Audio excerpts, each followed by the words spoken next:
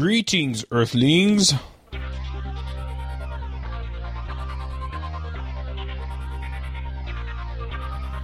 This episode is sponsored by Hired.com. Every week on Hired, they run an auction where over 1,000 tech companies in San Francisco, New York, and LA bid on JavaScript developers, providing them with the salary and equity up front. The average JavaScript developer gets an average of 5 to 15 introductory offers and an average salary of over $130,000 a year. Users can either accept an offer and go right into interviewing with the company or deny them without any continuing obligations. It's totally free for users, and when you're hired, they also give you a $2,000 signing bonus as a thank you for using them. But if you use the Adventures in Angular link, you'll get a $4,000 bonus instead. Finally, if you're not looking for a job but know someone who is, you can refer them to Hired and get a $1,337 bonus if they accept a job.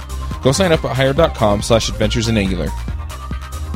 Does your team need to master AngularJS? Oasis Digital offers Angular Bootcamp, a 3-day in-person workshop class for individuals or teams. Bring us to your site or send developers to ours, angularbootcamp.com. This episode is sponsored by Widmo5, a brand new generation of JavaScript controls. A pretty amazing line of HTML5 and JavaScript products for enterprise application development in that Widmo5 leverages ECMAScript 5, and each control ships with AngularJS directives. Check out the faster, lighter, and more mobile Widmo 5. This episode is sponsored by DigitalOcean. DigitalOcean is the provider I use to host all of my creations. All the shows are hosted there, along with any other projects I come up with. Their user interface is simple and easy to use, their support is excellent, and their VPSs are backed on solid-state drives and are fast and responsive. Check them out at DigitalOcean.com. If you use the code AngularAdventures, you'll get a $10 credit. Hey everybody, and welcome to episode 45 of the Adventures in Angular show. This week on our panel we have Lucas Rubelkey. Avecha boy. Ward Bell. Hello, hello. I'm Charles Max Wood from devchat.tv. Quick announcement, go check out Ruby Remote Conf if you're doing stuff with Ruby backends on your Angular apps, or if you're interested in learning stuff about that, then yeah, go check it out, rubyremoteconf.com. I've got some terrific people lined up, and it's going to be great, so... We also have a special guest this week, and that is Gleb Bahmutov. Hi, guys. Thanks for inviting me. Thanks for coming. Whoa. Sorry, it's Dr. Gleb. Doctor. The doctor's in the house, huh? PhD. Yeah, not MD. Yes. He has a master's degree in science? And then doctorate in computer science. I'm sorry, that was a bad joke to Dr. Science, which was a radio show, in which the guy says, Dr. Science, I have a master's degree in science. So, Gleb, are you ever afraid that all the computer knowledge that you have is going to, ever tip over and crush somebody? Oh, no, Lucas. The more I learn, the more I find out how much I don't know. Talk about your imposter syndrome. That's right. The more he pulls out of the box to count it, the emptier it gets. Exactly. Boom. Wow. We just got our money's worth. Let's go to the picks. All right. Well, we brought you on to talk about Angular Performance. Excellent. The topic is good, right? Everyone kind of keeps asking if Angular has a performance problem. Everyone compares it to React or some smaller libraries, always complaining. So definitely a good topic to discuss. Yeah, do you have a sort of a general beef about people talking about performance like I do? It just seems to me to be a word that you can smear something with. Security is another way. It's insecure. It doesn't perform well. That you can just smear something with. And I just wonder how you sort of couch performance, how you get people to think about what they really mean or even care about performance. It's an excellent question. And I think... Paul Irish at the last, Fluent or Velocity conference, he talked about perceptual speed. Yes, perceptual. So the way users perceive your website's performance might not necessarily be what you measure, right? One quick example, if you show the user a loading indicator, the users will perceive your website as being more performant, as opposed to just, simply waiting with no visual feedback. So, it's a big change from just measuring, end-to-wall loading time. We kind of talk about not even responsive design, but incremental improvement design, right, where you show something to the user and then you progressively add more features. I think you can do pretty much everything we do today and the user will perceive our websites as being much faster, right? Because we incrementally or progressively enhance the functionality. And Angular, I think, is incredibly well suited for this. Right. So you're keeping your eyes on the prize here in terms of, who benefits from what level of performance instead of getting lost in micro benchmarks, which is where I think a lot of this ends up. Absolutely. If you read my blog post on performance, I always argue against using benchmarks or micro benchmarks. I mean, they're good for some things, but in terms of a real world application website, I think they're useless pretty much. Well, I found that users use really highly quantifiable and scientific terms like slow.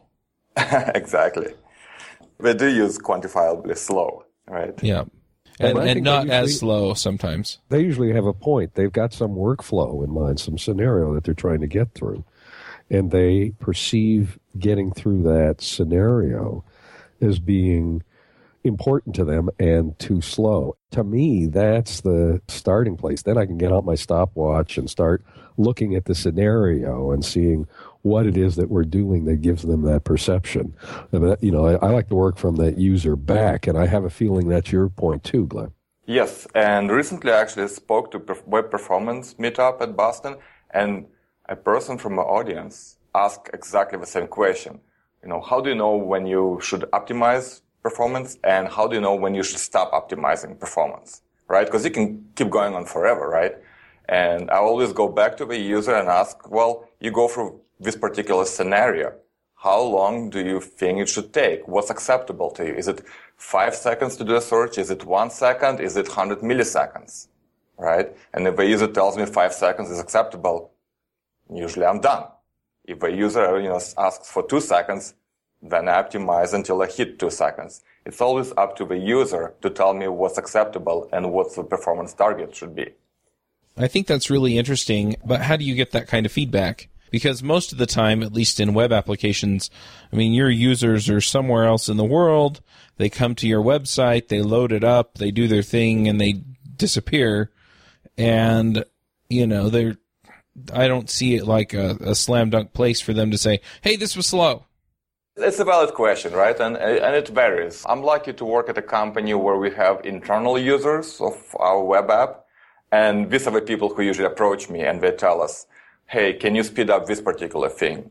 Or, hey, we have more data now, so this particular app that used to behave very well now seems sluggish. So we have this in-house feedback constantly. And we are always surprised, actually, when we actually show to the outside users, but they don't find our performance problems to be an issue. We actually judge ourselves harder than outside users do. If you have a completely different case, if you have users worldwide, then you probably can look at secondary metrics, like how many users started doing something and then close the browser without letting it finish, right? Like kind of drop off. How many people give up? Exactly, gave up, right? And Google always kind of posts this number saying, or Amazon like saying every 200 milliseconds and waiting means 5% drop off, right? So you can kind of, in general, judge basic metrics, like website loading. If you're building that kind of site. Exactly. If you're building a shopping site, but if I'm building, an internally facing app, and a lot of Angular apps are these kind of, like I'm trying to get work done kind of apps. Exactly. And then, those numbers are kind of meaningless. And you don't have to worry about them walking away because it takes longer to load, because they are in it anyway. That's where they're going to be sitting. This isn't an option for them. So you're trying more to optimize whether they can get their work done. Right, Gleb? Right. Absolutely. A lot of apps that we write are, web apps that replace desktop software, right? So on one hand, let's say as a web developer, you sometimes are hostage to clients' demands, like AiA 6 support, for example. But at the same time, the client is a little bit of a hostage to your application. So sometimes a little bit of waiting and putting premium features rather than performance is the right thing to do. So how do you make that call? You have to ask the user, right? Usually, so let's say we are a startup and, I'm at a startup that's less than 2 years old. For us, the number of features is definitely number one priority, right? Finding the features that the customer is willing to pay for. Now, being, through multiple iterations, we started getting, recurring revenue, and now we're hitting larger data sets, and now we're hitting performance problems. So in a sense, we always put the feature first, and we approach performance optimization lazily. That means we're not going to do anything until it becomes a problem. Kind of stop premature performance optimization. So let's say then that we have a scenario where our users are coming to us and they're saying, this process is really slow. Right. I try and load up this page, it's really slow. Or I enter data in this form and it's really slow. What do you do? Where do you start? I try to observe them, perform the task first, right? I don't even look at any metrics. I just try to figure out what they're trying to do. Usually, the user will do something that will surprise you, right? You assume that they'll look at, let's say, 10 items, and all of a sudden you notice that they try to load the whole world, for example. So what the user is experiencing might be completely different from what you expect them to do. Second, there are two categories of performance problems. One is common to every HTTP website, right? And that means you have to download JavaScript, you have to download CSS, you have to download HTML, all the resources, fonts, and render things. And this is an interesting problem because we're trying to optimize milliseconds, right, for example. Mm-hmm. But the common HTTP problems in an order of seconds, right? So it's not Angular specific. Being able to deliver your scripts or CSS or fonts through CDN is common to every application or library framework. So that's where I would start, and tools like Page Test or YSlow, right, are great at this. Performance audits. And these are not Angular-specific issues. Where Angular-specific issues come into play is probably the secondary stage, where a user is actually trying to use the web app and do specific scenario. At that point, I would bring up my little collection of code snippets. So Angular is actually a good framework for profiling, right? You can get into the scope, you can wrap any scope method in a time measurement code, you can accurately record starting, like end-to-end timings. You can also control Chrome CPU profiler and get accurate picture of all your bottlenecks. It's a little bit more involved, but if you know what you're doing, Angular gives you a great amount of information or allows you to get into great detail via DevTools profiling. So that's my go-to step for profiling Angular apps. Do you have some kind of link that we can put in the show notes to sort of get people clued in to the techniques and tools you use? Absolutely. So I have a whole repo of Chrome code snippets. If you search for GitHub Chrome snippets, you'll find me as a second link there. I'll definitely send you a link to the repo. I also have blog posts that describe how to do this in detail, what code snippets are. A lot of people actually don't know about Chrome snippets. I only found out about them accidentally a few months ago. These are little, almost like bookmarklets, but they're permanently stored. Yes, that's the one. Permanently stored in a Chrome DevTools. They're stored inside the local storage there. And so you can write a whole bunch of code that's syntax highlighted, is saved. You can execute it in the context of a page. It has full access to all the libraries, the DOM, everything. It's almost as if you passed that code into the browser console. In my collection of code snippets, I have general ones, and I also have Angular-specific ones.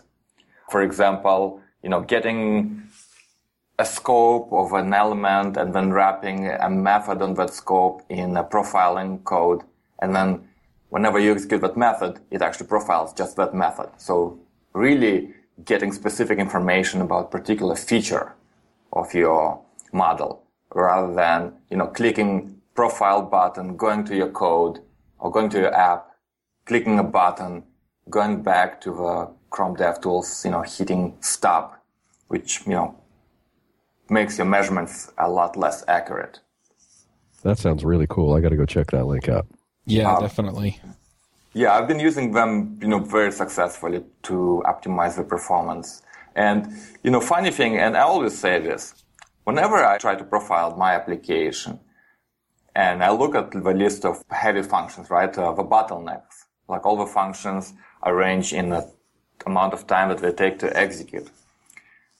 9 out of 10, the top couple bottlenecks will not be Angular code, will not be the digest cycle, nothing. It'll be my own application code.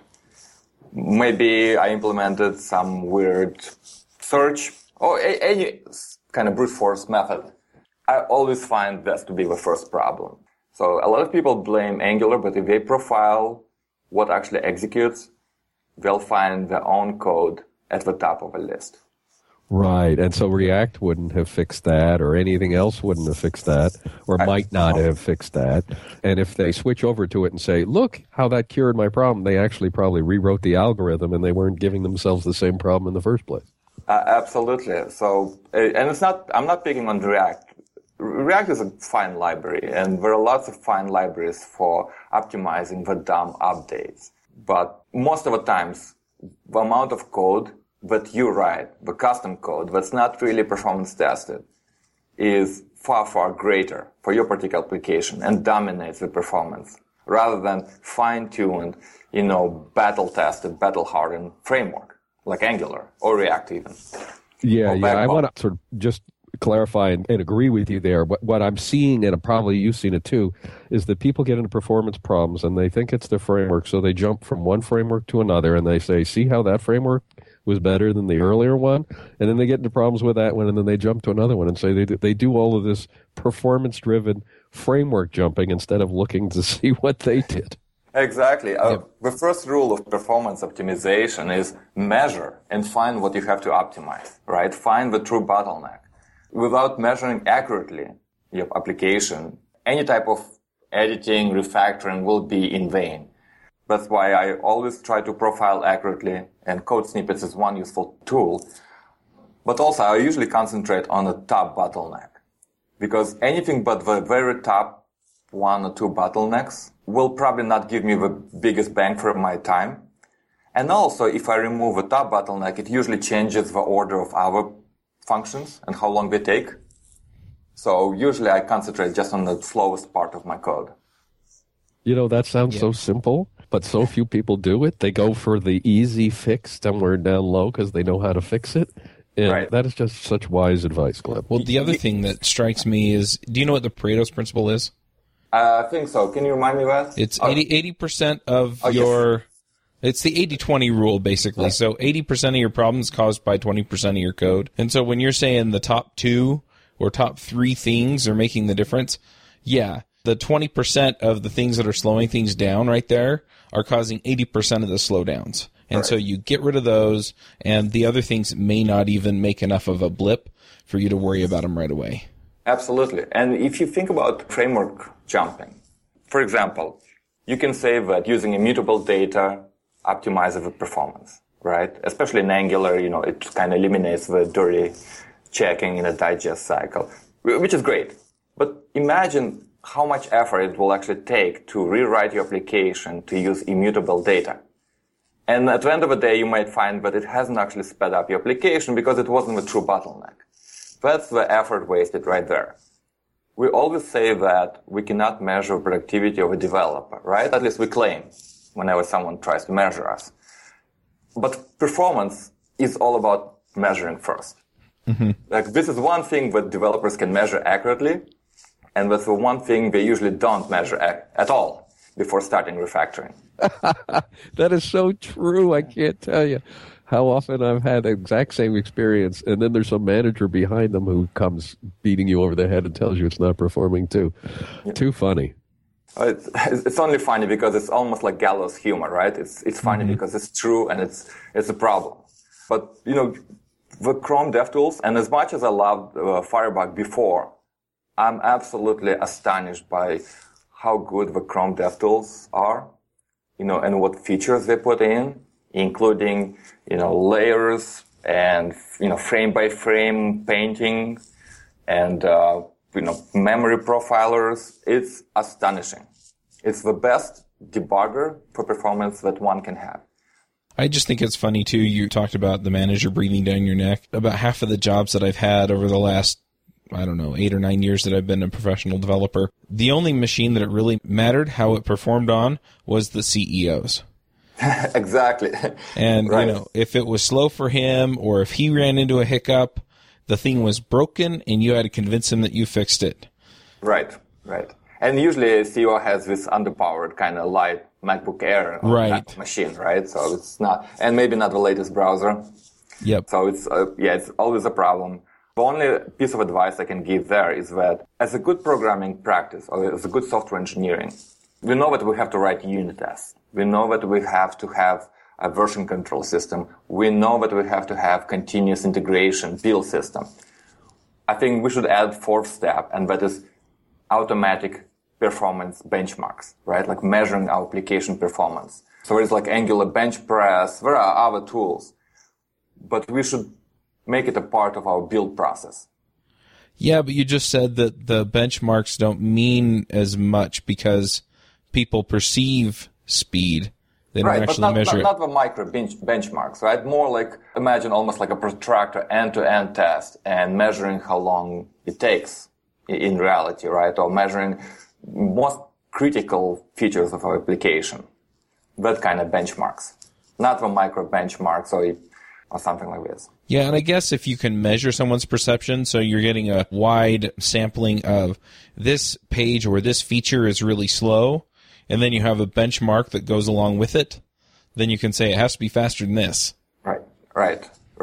And we always say that, first step is measuring performance or measuring the relevant metric. And maybe the second step should be automating and making this measurement as simple as possible.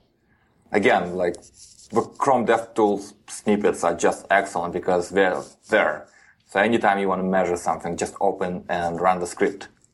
You don't have to type anything, you usually can just store it. Mm-hmm. And they can also auto-update themselves, so you can kind of have a company-wide private repository with code snippets that are specific to your application, and you can just auto-update them periodically. So every developer will be able to profile your application easily. So if you're profiling the speed of your application automatically like that, how do you extract value from that?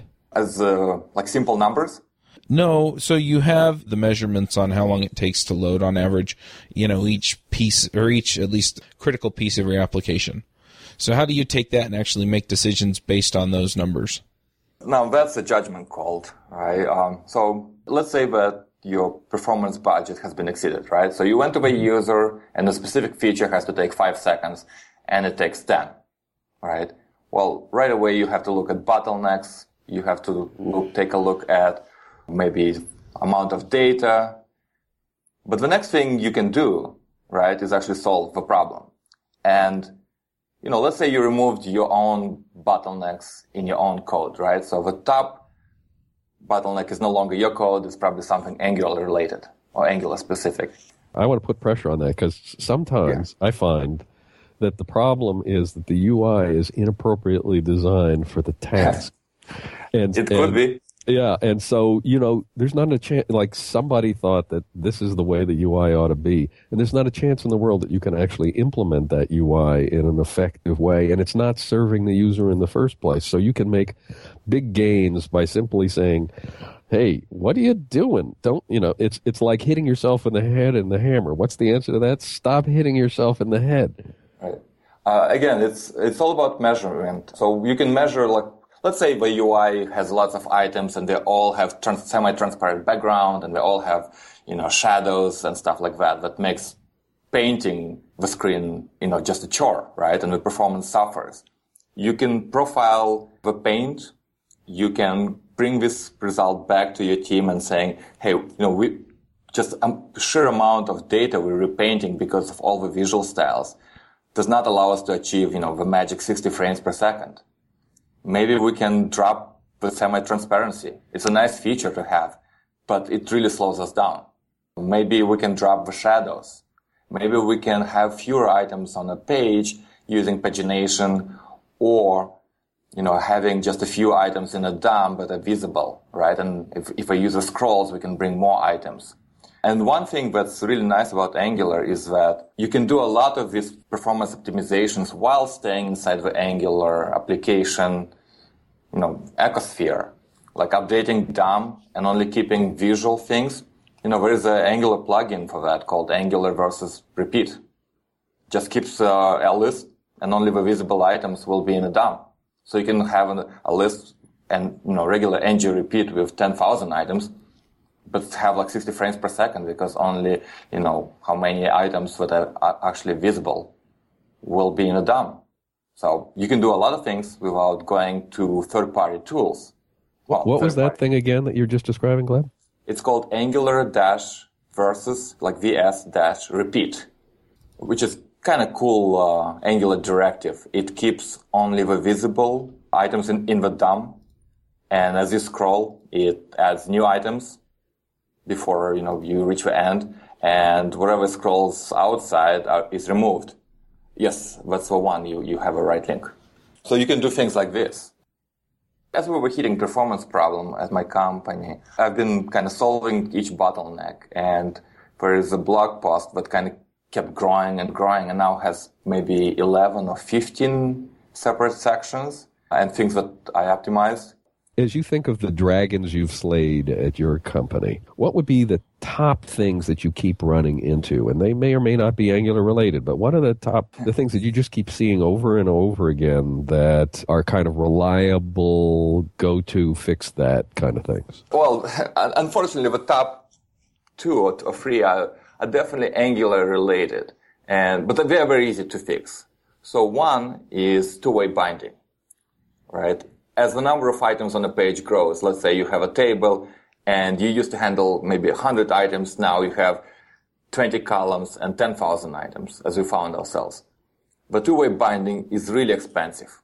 Well, luckily, Angular has one-way binding now. You can just switch to that and your performance will increase dramatically. So that's the most common thing that we did, and it optimized the performance, slayed the dragon right away. The second one, easy Angular dragon to slay, is keep updating your version. So between 1.0 and 1.2, there is a huge performance improvement. And also between version 1.2 and 1.3 or 1.4, there is another huge performance jump. So by just keeping up to date with the latest Angular version, not even going to Angular.2 or beta, you can get performance improvements for free. So that's probably our number 2 solution. And number 3, that's also pretty easy to solve, is minimize the number of expressions in each template element. So Angular makes it very easy for you to apply functions to your template expressions, right? You can take a number, style it, format it, and it's very easy to add those things. But every time the page refreshes, it has to go through every filter, every expression. And this is expensive as you have more items. But it's incredibly easy to actually move that code into the controller and not run it on every digest cycle. So basically pre-compute all the values in your model and have maybe one-way or two-way, very simple data binding. This solves a lot of problems. Yeah, that's one of my favorites. Every time I see people litter those filter pipes in the template, I know they're inside an ng repeat. I know they're in trouble. Exactly. So I kind of, based on my experience with improving Angular, have written Angular performance lessons, and it only includes like 8 or 10. Do you mind if I share those? Yeah, go ahead. We already spoke about this, but micro benchmarks do not matter. So some people will argue that writing for loops everywhere rather than using array, for each is better performing, but don't even try optimizing those parts. You have to learn how to accurately profile your code, and Chrome DevTools is an excellent resource. Upgrading the framework gives you performance improvements. Minimizing number of watchers by using pre-compute expressions or minimizing two-way binding expression is the key. Another interesting thing is that Angular makes it very, very easy, in my opinion, to use web workers. You can write a little factory to create web workers on demand. There is an excellent project called ng-webworkers, I believe. that makes using a function, a standalone function in a separate web worker, just a snap. So if you have computation, offload it to a web worker, right? Pre-compute all the values before you put it in your model and onto the scope in a separate thread. That's an excellent idea. And you can batch up, large work into smaller chunks and just parallelize it easily. You can get on a typical laptop up to a factor of 3 or 4 speed up if you have a lot of data computation. So work in batches. And now, what's the browser support for web workers like? It's like 95% right now. It pretty much everything supports it. And the cool thing about ng web worker project, it creates web worker on demand, so dynamically. So if it doesn't find support, you can still use that function inline, right, in the main thread. So it's not, neither no proposition or either or. You can use both. But I think web workers are really well supported by now. What kinds of calculations are you talking about that might, that everyday people would have heard about? I don't mean the weather or, shortest route to getting home by way of the customers I have to visit. I mean, those things are out there. But what kinds of things are garden variety things that people would understand that would go well in a web worker? So aside from my kind of standard example for showing web workers, like finding primes or factorials, which I know everyone does every day. Right, exactly. We do a lot of formatting and chart pre-processing and computing like standard deviations and binning and histograms before we show the charts and graphs and tables on the data we receive from the server.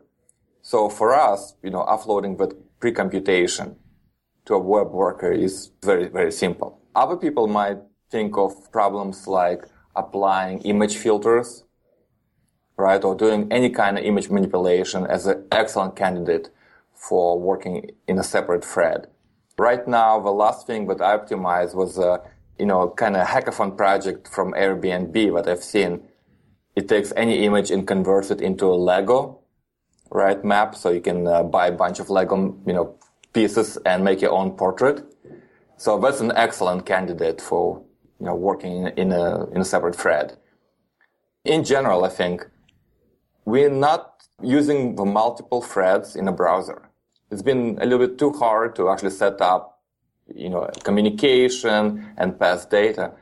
But the current web worker technology, especially with transferable objects, where you don't have to even marshal things into JSON, is super fast. And I think in the future we'll take great advantage of this browser technology. As far as Angular is related, I even have a project where I run, I think, Angular 1.4 inside a separate web worker, like the whole framework. And my goal was to optimize the performance, the Dave Smith talk, Angular plus React equals love from ngConf. If you've seen the presentation, basically, imagine you have to update a lot of stuff. Wouldn't it be nice if you could run the digest cycle in a separate thread, right? And be able to use your application, and then once the model is updated, then you get results back. You can do this, but... Did that actually pay off? It's funny you should ask. No, it does not pay off, and I'll tell you why. Angular is really tied to the DOM, right? Think of, your link function or your directives. You can grab the element itself, the DOM element, and attach listeners and do all sorts of interesting stuff, right? You can access attributes, and that's how you link scopes and so on. If you run Angular in a web worker, right, you don't have DOM. So you have to use a synthetic DOM, like JS DOM. And now those things are really slow, right? So you can do your MVC and digest cycle very quickly. But because the whole Angular setup and bootstrapping happens to be tied with a DOM, because of synthetic DOM, that's the part that slows things down. Just running, a calculation or digest cycle is very fast. But the initial bootstrap is still terribly slow. So it's still work in progress. I'm sure that Angular 2 will actually work much better. Oh, at least I hope. We live in exciting times, I think. What's your general sense? Is it that Angular apps are generally fast enough and that people are having performance problems at the edges? Or are people just hyperventilating about how dangerous it is, or what? What's your sense of the true state of performance characteristics of Angular apps? There's a broad question for you. It's a broad question, and it's definitely an opinion question. I would say what people complain because there is a reason to complain. And it's a good reason, actually. A bunch of frameworks never even hit performance problems because the usage and the adoption rate is so small. And, the real world examples that they run on are pretty much to-do MVC examples with a couple of items. Angular, because of its wide adoption, is actually used in so many applications today that the real world usage hits the edge cases where you have to show a lot of data. You have to update a lot of data. So the people complain because the real world usage of Angular forces performance problems or, spotlights them. On the other hand, I don't think the complaint Angular is slow is fair. Angular is almost like a guitar amplifier. It has a knob. So if a knob is set to 1, it's really easy to take a static page, add a couple of tags, and you have a live web app. It's ridiculously easy, right? That's why we love Angular. It's great for prototyping. I can take a static mockup page, and I'll make it into an app in a couple of minutes, hours, doesn't really matter. Any UI designer whoever can create the static mockup can make an Angular app out of it. So this is knob 1. But then people start using it more and more, and all of a sudden you hit problems. Well, you can turn the knob and remove two-way binding, right? Kind of restrict the app, maybe target it better to specific use case, and you get much better performance. So people complain, you turn the knob, you solve the complaint. People complain a little bit more because now they have more data, more users, and more edge cases. And you can turn the knob even more. You can pre-compute the data. You can minimize the number of watchers. You can stop using, jQuery, plugins to give extra behavior. You can really tie down your application to your specific use case and make it very, very fast again. So when people complain that it's slow, yes, it can be slow because you started from a static page, you added behavior, now you're using that behavior with lots of data, but it's ridiculously easy to turn the knob and solve a performance problem at the cost of a little bit of programming. So that's my broad answer, if you can accept it. That makes sense. And of course, with a guitar knob, I always turn to 11, but that's just me. Yes, so 11 would be kind of going to immutable data structure, right? Maybe swapping two-way binding for something else, maybe dropping, things and going to Angular 2, right? That's the 11. But again, at the cost of a lot of programming, right?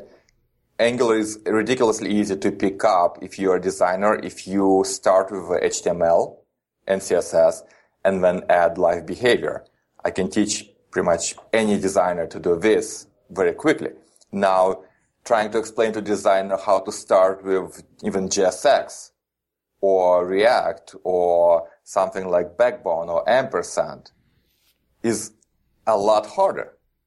I might get better performance from the start, but it will take me a lot longer to train and to write the app.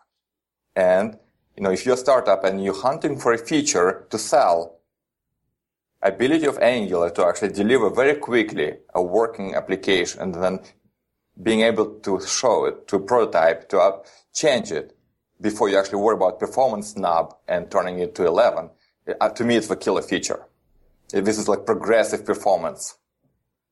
Yeah, that and trying to keep the UI simple, which, by the way, I think gives the users a break, too, because having everything flashing all over the place or giving them a table that's 1,000 rows by 50 columns is not doing the user any favor. Nope. That's just abdicating.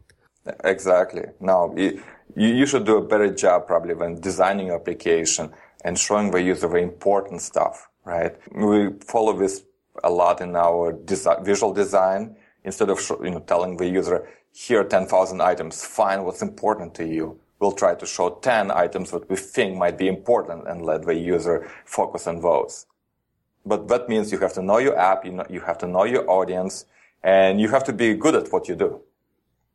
Yeah, I really think that there is no getting around that. In some sense, that giant grid is the way in which people have tried to run away from the fact that they actually have to understand the user and understand the application. Exactly. And laying that at the feet of Angular or hoping that some framework is going to rescue from that is going to end up with a design that actually is slow for the user, not because the app can't perform, but because the user can't move through the app in a crisp way. Right. And, let's talk about a little bit about mobile and tablet, right? So the world is moving towards mobile. Limited real estate on your screen. You do have to be an expert as a designer or application programmer. And being an expert means you can make a judgment call. What's important and what you want to show on that limited screen space. So to me, the mark of a good mobile application or tablet application is not that I fit everything and show the same behavior as my desktop app, right? No, the mark is that I'm showing only the most important stuff. I'm making, conscious decision that this is important to my user and everything else can just be hidden and not shown at all. So I think that's where you have to move to. And the framework makes it really simple to do this. This is awesome. Yeah. Thank you, guys. I also do what I call drive-by optimizations. So sometimes I look at someone's library or project and I will say, hey, this kind of feels slow. Let me take a look, right? And, you open it in Chrome Profiler, you take a quick look around, you look at bottlenecks, you see if it's a framework, could be Angular, could be something else. You see if it's the algorithm, or you see if it's the JavaScript engine, which is something we have not mentioned, right? A lot of stuff cannot be optimized, by just-in-time compiler in JavaScript. And that's another huge source of performance improvements. For example, every time you use a try-catch block, that function will be slow, right? And Chrome Profile will show, a big warning sign there. But you have to know the rules of JavaScript engines. And again, profiling gives you a nice view of it. You're talking try-catch in a hot loop, right? I mean, it's generally you have to have a lot of iterations before a try-catch gives you trouble. Yes, but if you, for example, profile an Angular app, because the try-catch is inside the digest cycle, right?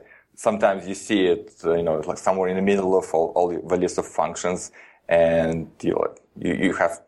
I usually don't pay attention to the digest cycle try-catch. But you should just know that it should not be inside, the hot function.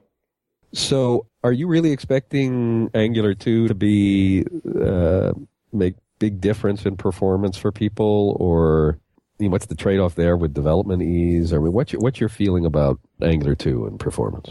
So, I've been looking at Victor Safkin's blog post about change detection in Angular, and the last weekend's NG Vegas has excellent talk by Minko Genev from Bulgaria, I believe, who showed very nice immutable data structure and how it can actually be integrated into Angular. It remains to be seen. Angular 2 is a huge moving target right now, so we don't know what's going to happen. At my company, we're kind of looking long term, and we have decided we're going to adopt ES6 syntax. We probably will stay away from TypeScript for now. And we probably will not, jump onto Angular 2 anytime soon. We still will use Angular 1 for quite a while. So in terms of Angular 2 performance, it remains to be seen. I think the best parts of Angular 2 will be brought back into Angular 1, honestly. Just like, ng router and things like that. So maybe dependency injection. So I think some kind of maybe performance optimization, like immutable data structures, probably will be ported back to Angular 1. But it remains to be seen. Well, I don't have any other questions. Do you, Ward? I don't, not at this level. I mean, what I'd love is to watch Gleb at work tearing into something. I always find that fascinating. But I think you've really covered some of the important ground here, and I really appreciate it. Thank you, Ward. It's been a pleasure being here, and we can share a couple of my blog posts where I take a specific application and I profile it, and then I remove bottleneck one at a time. So I have a couple blog posts like that. So that kind of gives an idea how I do this. So we can definitely share it with our audience. Oh, that would be great. That's gold. That's gold. Yeah, seeing it in the real world, it just takes it from that place where that's a nice theory, to, oh, I have this exact same problem in my application, or I have code that looks a lot like that, and boom. Yes. It's definitely a learning experience. You have to look at what other people are doing, right? And, learn from them. It's hard to optimize your application in production, right? You have to practice on our projects, I think. Yeah. I'm going to throw in one of my favorite performance techniques, which is videoing the user at work. I mean, just watch them go when you have the luxury of doing that, and watch them use the interface to accomplish a task the way they think they're doing it and the way they've always felt it should be done is mind-boggling. They do stuff you just wonder how you set it up so that they did it that way, and you start getting all kinds of great ideas about how you could make a difference there. And I'm sure you've had that experience, Gleb, and I think there's also a misunderstanding about the difference between designing a UI for the newbie or casual user and then for the person who's sitting in front of it all day long. Right. And there's no reason to inflict the same view for the task on both of those people at the same time. So like if I'm doing payroll entry and it's a heads down keyboard thing, that's a completely different user interaction than if I'm going in to make a configuration adjustment, right, which I never do. Right. Anytime, you have a chance to observe your user and interact and actually see them use your application, you should jump on the chance and see and be as nice and as polite and, almost like a sponge. Listen, observe, right, and learn. Like, it's a great chance. Even if they're doing it wrong. Even if they're doing it wrong. They do it wrong for a reason, right? Yep. It's not their fault if they're doing it wrong. But unless a lot you're of times, Steve Jobs and they're holding it wrong. Well, exactly, right. No Steve Jobs here. Yep. All right. Well, let's go ahead and get to some picks. Ward, do you have some picks for us? Oh, man. I'm sorry. I'm pickless today. No, that means I have to do like 10 zillion picks to make up for everybody being gone. Yeah, well, what can I tell you, my friend? This flu I've got has completely erased my brain. Oh, wow. That's a real virus. All right, let's see. I do have some picks, actually. So the first one is a podcast. It's done by a friend of mine, Saran, and she hosts a podcast called the Code Newbie Podcast. And despite what it sounds like, she talks to some pretty experienced people about some pretty deep stuff. And I highly recommend, if you're a developer, to go listen to it. There's just all kinds of great stuff. I'm right in the middle of the March ones, which were Marches for Makers. So she's talking to people who do hardware hacking, Raspberry Pi, Arduino, that kind of stuff. Great stuff. And she just talks to all kinds of people. Scott Hanselman has been on there a few times. I mean, I just can't say enough good things about that show. It's just awesome. I want to remind everybody that I am doing the Ruby Remote Conf. If you're wondering when I'm going to get around to an Angular Remote Conf, stay tuned. And then I'm going to pick a few others that are just kind of favorites. There's a podcast, Wait, Don't Tell Me, by NPR, which is freaking hilarious. Yep. And they make fun of all kinds of news-related stuff, and it is just funny. Another one along the same veins that's kind of word puzzles and stuff is Ask Me Another, and that's also NPR, and that one's a lot of fun. And then I'm just going to plug real quick. We do have other shows on this network. There are 4 other shows, and then I'm starting up a video series on Ruby on Rails. So the first one that we started was actually Ruby Rogues. And the next one that we started after that was JavaScript Jabber, which I think is pretty relevant to this. Joe Eames is actually on that show as a regular. JavaScript Jabber, incidentally, accounts for about half of the podcast downloads between all of the shows that I'm involved with.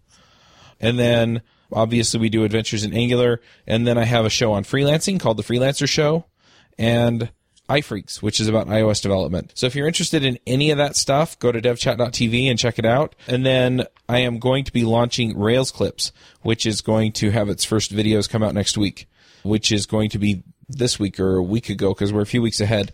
Anyway, it should be out by the time this show comes out, so go check it out, railsclips.com. That'll also take you to devchat.tv, but anyway, that should give you some idea on some of the things we do around here and some of the things I'm involved with. So thank you, Ward, for letting me toot my horn. Gleb, what are your picks? So first of all, I love Wait, Don't Tell Me. It's a great podcast. I like to listen religiously. On a similar vein, if you've never listened to Car Talk, it's unbelievable. It ran for a long time from Boston. It's just two brothers discussing car problems and, answering people's questions. So hilarious. It's Didn't they have fantastic. nicknames like Clank and Clack or something? Exactly. Click and clack. And one of them just died, and it's a sad thing. It's a sad thing. They were right here in Cambridge, down the street from Harper Square. I have a pick, and that's my, kind of collection of learning resources. Basically, newsletters, books, whatever, I received regularly to keep me up to date. And then the second I know resource, a good podcast that should be on there. It should be, right? I don't listen to a lot of podcasts, to be honest, so I apologize.